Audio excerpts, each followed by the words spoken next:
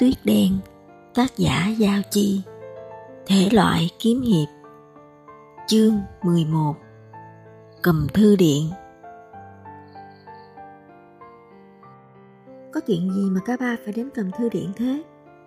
Đông Tử ngạc nhiên, đang bất phân thắng bại, đột nhiên dừng. Đông Tử ngỡ Tường Vi không chịu, nhưng lạ thay, nghe tin khẩn Tường Vi đổi thái độ ngay. Việc bổn giáo của Ly Phong Ca và của chúng ta, ngươi biết làm gì?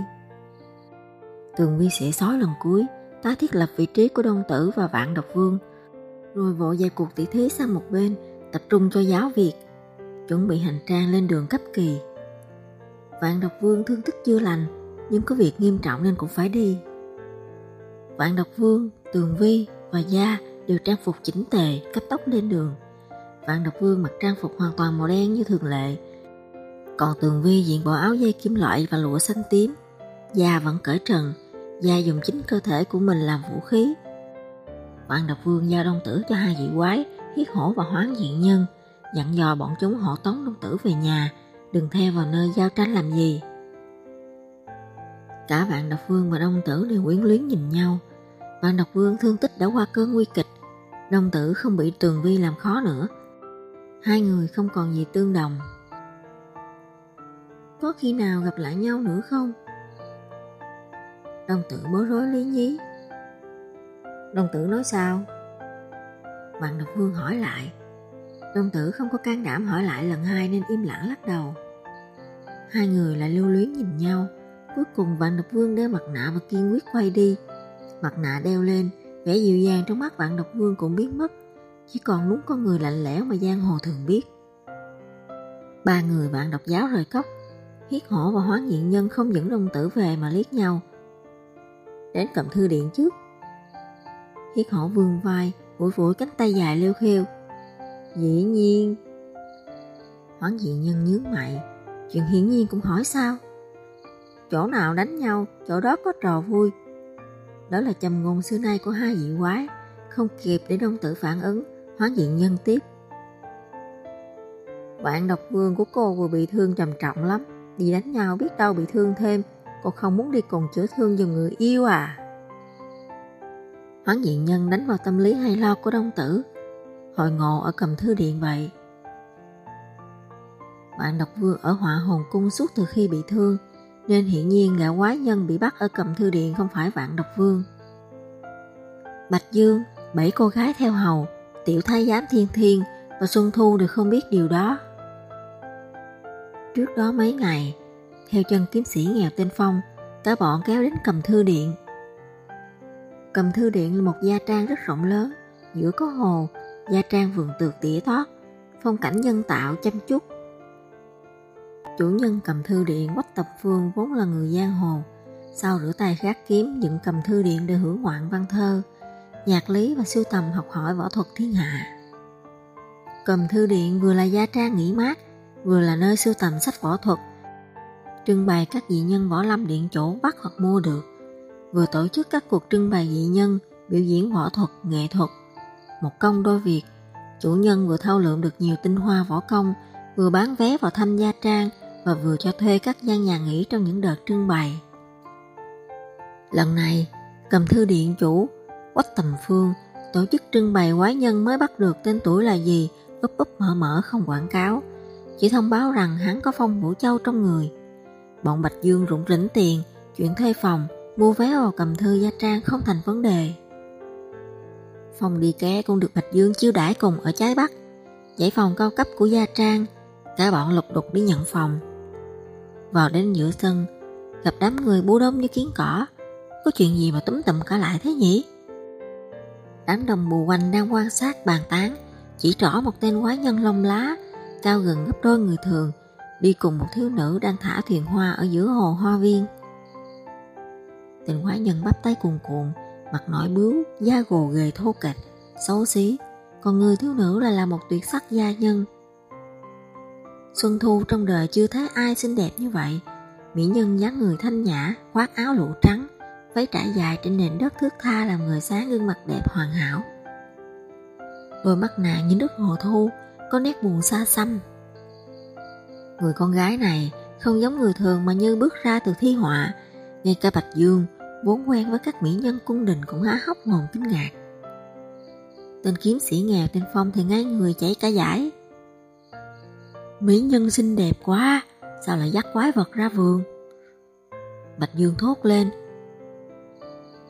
Quái vật dắt mỹ nhân ấy chứ? Xuân Thu đính chính.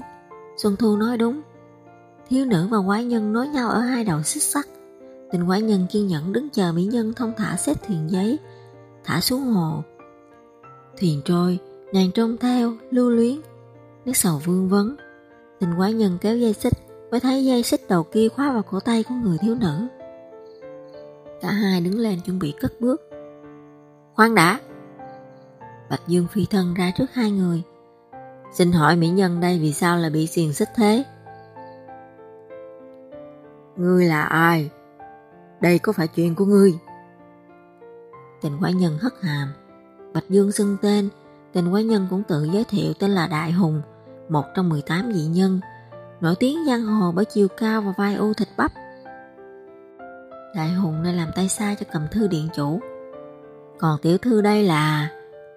Thấy Bạch Dương nhã nhặn, mỹ nhân bị xích mới khẽ nghiêng mình. Tiểu nữ họ Đào, tên Quế Chi. Ra Đào Quế Chi. Cả đám đông xôn xao, chưa nghe tên bao giờ, có phải Đào Cơ tiên tử không nhỉ? Đào Cơ tiên tử là ai thế? Tiểu thái giám Thiên Thiên tò mò. Xuân Thu nhún vai, cô cũng chẳng rõ. Thiên Thiên ghé đầu sát Xuân Thu để nhìn rõ Quế Chi hơn. Xuân Thu chợt để ý, Thiên Thiên có đốm sọ ở lỗ tai. Thiên Thiên nhất định là con gái. Xuân Thu giật mình, mà nếu là con gái thì ai mới được đây? Gần đây thật có nhiều thiếu nữ lạ lùng quá. Bạch Dương vẫn vặn vẹo tên quái nhân Đại Hùng. Tại sao Quế Chi lại bị xiềng? Đại Hùng gạt phăng. Muốn biết hãy chờ đến ngày trưng bày quái nhân, điện chủ sẽ thông báo. Bị cầm tù, được ra vườn ngắm hoa đã là ân huệ đặc biệt của điện chủ rồi. Bạch Dương đùng đùng nổi giận. Người có Cầm Thư điện thật can quấy, sao có thể giết người không rõ tội trạng? Xin Bạch Dương công tử đừng nóng. Một người bước ra từ đám đông cất tiếng, không ai xa lạ, đích thân Cầm Tư điện chủ Quách Tầm Phương ra mặt. Quách Tầm Phương đã ngoài lục tuần, nhưng vẫn còn tráng kiện. Trên người mặc áo lụa thư sinh, mặc dù ở cổ khi chuyển động lợi những gió xăm thổi giang hùng ngày xưa. Cầm Thư điện xưa nay chỉ bắt gian tặc khét tiếng thiên hạ. Xin mọi người đừng bị vẻ ngoài của yêu nữ mê hoặc. Đào Quế Chi là ai? Xin chờ 3 ngày tới, đúng đêm khai mạc sẽ giới thiệu lai lịch rõ ràng. Bây giờ mà lui về phòng cho. Cầm Thư điện chủ nói chí phải. Một người đứng tuổi, râu dài phất phơ từ đám đông bước ra. Ông tên Kỳ Nguyên, người đứng đầu võ đường họ Kỳ, khá tên tuổi. Cầm Thư điện bấy lâu không hề bắt người vô cớ. Bạch công tử nên kiên nhẫn lùi bước. Bạch công tử trẻ người, không biết giang hồ hiểm ác, đừng vì một chút nhan sắc mà gây náo loạn. Cả đám đông xôn xao, tư tưởng trái ngược nhau. Cầm Thư điện quả thật có danh tiếng, không phải hạng bắt bớ bừa bãi, nhưng Đào Quế Chi cũng đẹp lắm. Bên ai bây giờ? Bạch Dương vì người đẹp muốn ra tay nghĩa hiệp, nhưng bị tay điện chủ đưa vào thế mê gái làm càng, nên Bạch Dương cũng không tiện làm dữ. Quế Chi lên tiếng đỡ lời. Đa tạ Bạch Dương công tử, Quế Chi cảm kích lắm. Quế Chi thân phận hèn mọn, không dám làm phiền công tử. Nói rồi nàng quay lưng đi, gương mặt buồn rười rượi, chỉ làm Bạch Dương nghe tim mình chợt nhói đau. Đào Quế Chi mỹ nhân, nàng là ai? Người đẹp thế sao có thể là gian tặc dị nhân giang hồ? Kịch hết, diễn viên bị xích dẫn vào chuồng, đám đông lục đục giải tán. Con bé xinh quá, có mua được không? Có giọng nói quen quen trong đám đông. Xuân Thu nhìn theo, phát hiện ra người quen. Còn ai ngoài gã anh rể Hục, công tử Vĩnh Phúc ở huyện lệnh và sư phụ Dương Kiến Minh. Hình như sau sự việc với Đông Tử, hắn kêu khóc làm dỗi không thôi, nên sư phụ dẫn hắn vào giang hồ đổi gió học hỏi với người ta. Đến Cầm Thư gia trang, Bạch Dương chỉ có 2 mục đích. Một, tìm gặp sư phụ của kiếm sĩ nghèo tên Phong, Lục Cẩn Huy. Và 2, xem gã quái nhân có phong vũ châu trong người có phải Vạn Độc Vương hay không. Tìm Lục Cẩn Huy không khó, chỉ đi vào trái đông của Gia Trang, khu phòng rẻ tiền, đã gặp ngay một lão già còm queo, quần áo cũ kỹ dơ giấy, đang hí hoái xem xét gì đó trên đất. Phong reo to: "Sư phụ!" Lục Cẩn Huy hấp háy nhìn lên. "Ai đó?" Mắt gã đầy gàn, xem ra thị giác đã suy giảm nhiều lắm. Trái với khí chất đỉnh đạt của Phong, Lục Cẩn Huy đã đứng tuổi, có vẻ co ro không giống bậc trượng phu.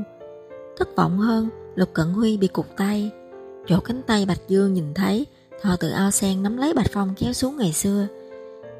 Tại hạ Bạch Dương có may mắn gặp được đệ tử của Lục cao thủ là Phong trên đường đi. Phong trạc tuổi đứa em thất lạc của tại hạ. Nét mặt khiến tại hạ từ đầu gặp gỡ đã thấy thân thuộc lắm. Chẳng hay Lục cao thủ có biết xuất thân của Phong không? À! Lục Cẩn Huy hấp háy mắt, bước nhìn Bạch Dương. Gã đã lem nhem lắm rồi, không thấy Bạch Dương và đệ tử của gã giống nhau chỗ nào. Mặc dù nếu còn sáng mắt, chắc gã cũng chẳng thấy Bạch Dương và Phong giống nhau ở đâu. Cẩn Phong ấy à, đệ tử của ta, nó có quá khứ rất đáng thương. Kiếm sĩ Phong tên đầy đủ là Lục Cẩn Phong. Dĩ nhiên, Lục với Cẩn là do Cẩn Huy thêm vào. Lục Cẩn Huy định kể lại, nhưng nói xong câu mở chuyện, gã im lặng rất lâu, đợi Bạch Dương dẫn vào quán, ngồi uống gần nửa tỉnh rượu mới kể tiếp. Đây là chuyện kể của Lục Cẩn Huy. Lục Cẩn Huy là tay lang bạc giang hồ, không nghề ngỗng gì. Gã có quá khứ cũng khá huy hoàng, nhưng rồi vì chuyện gì đấy chán đời, từ khi mất đi nhãn lực, chỉ rong ruổi tứ phương, làm thuê làm mướn, rồi mắc tật đánh bạc, khó khăn lắm mới đủ ăn qua ngày. Cách đây gần 20 năm, lúc ấy gã còn đủ hai tay, một đêm đánh bạc hết tiền, đói meo râu lại say xỉn. Gã loạn chọn vào quán ven đường xin xỏ. Vợ chồng chủ quán thoạt đầu dùng chổi đuổi đi, sau thấy gã mắt mũi kèm nhèm, tay chân siêu vẹo, miệng than trời trách đất thống thiết quá, nên thương tình cho gã chút thức ăn thừa và mở cửa chuồng ngựa cho tá túc.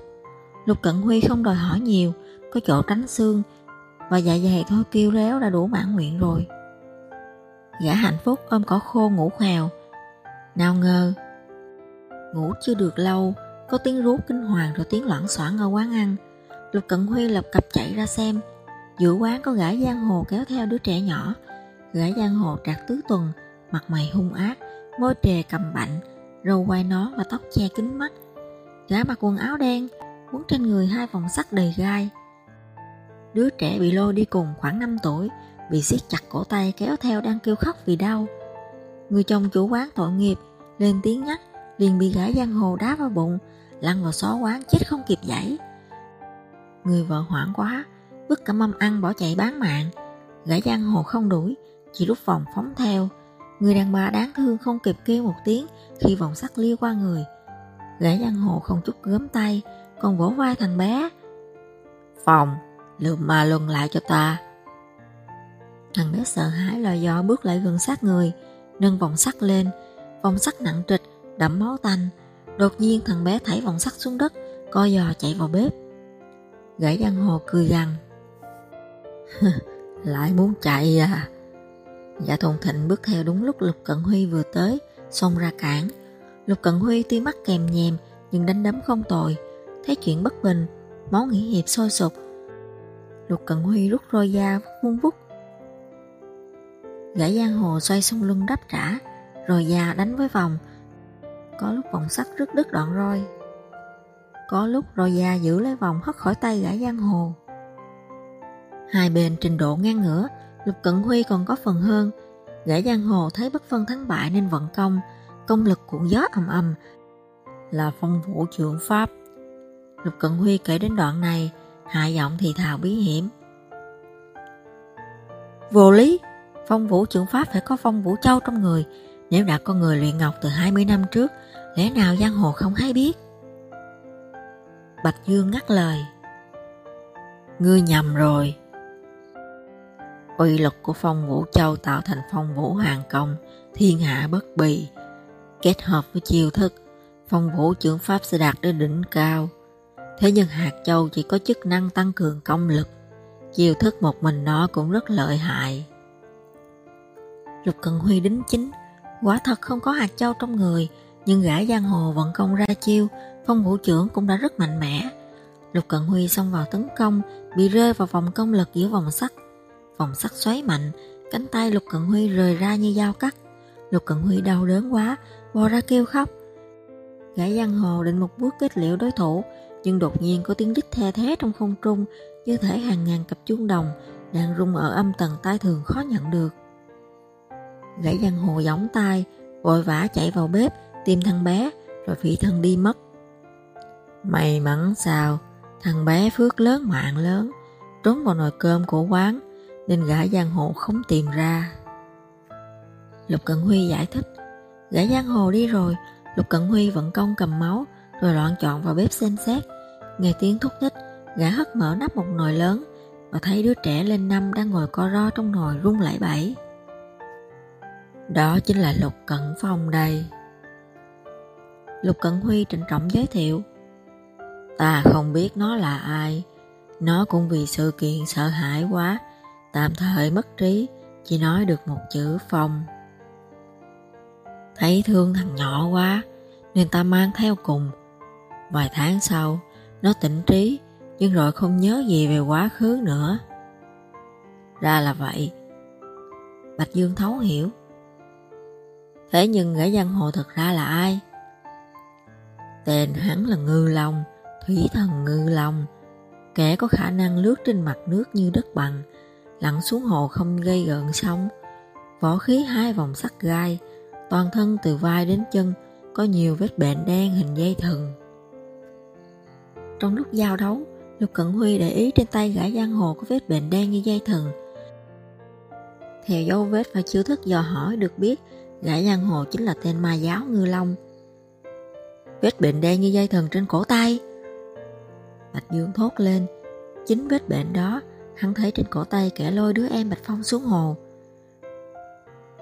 Vậy ra đứa trẻ chính thật là em trai của ta. Tức Lục Cẩn Phong bây giờ kiếm sĩ nghèo đói bụng, có nụ cười tươi như mặt trời. Lục Cẩn Phong cũng choáng váng khi đột nhiên tìm lại được gia đình anh em. Bạch Dương và Lục Cẩn Phong rưng rưng nhìn nhau, cảm động không nói nên lời.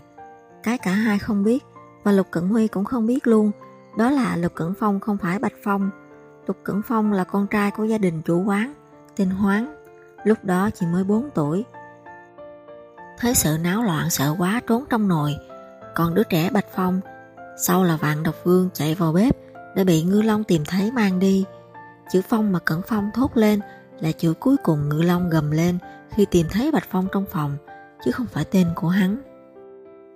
Thực ra, một trong 7 cô gái, Kim Nhi, nheo mắt nhìn kỹ Lục Cẩn Phong đắn đo. Thật khó tin nếu hai người là anh em huyết thống.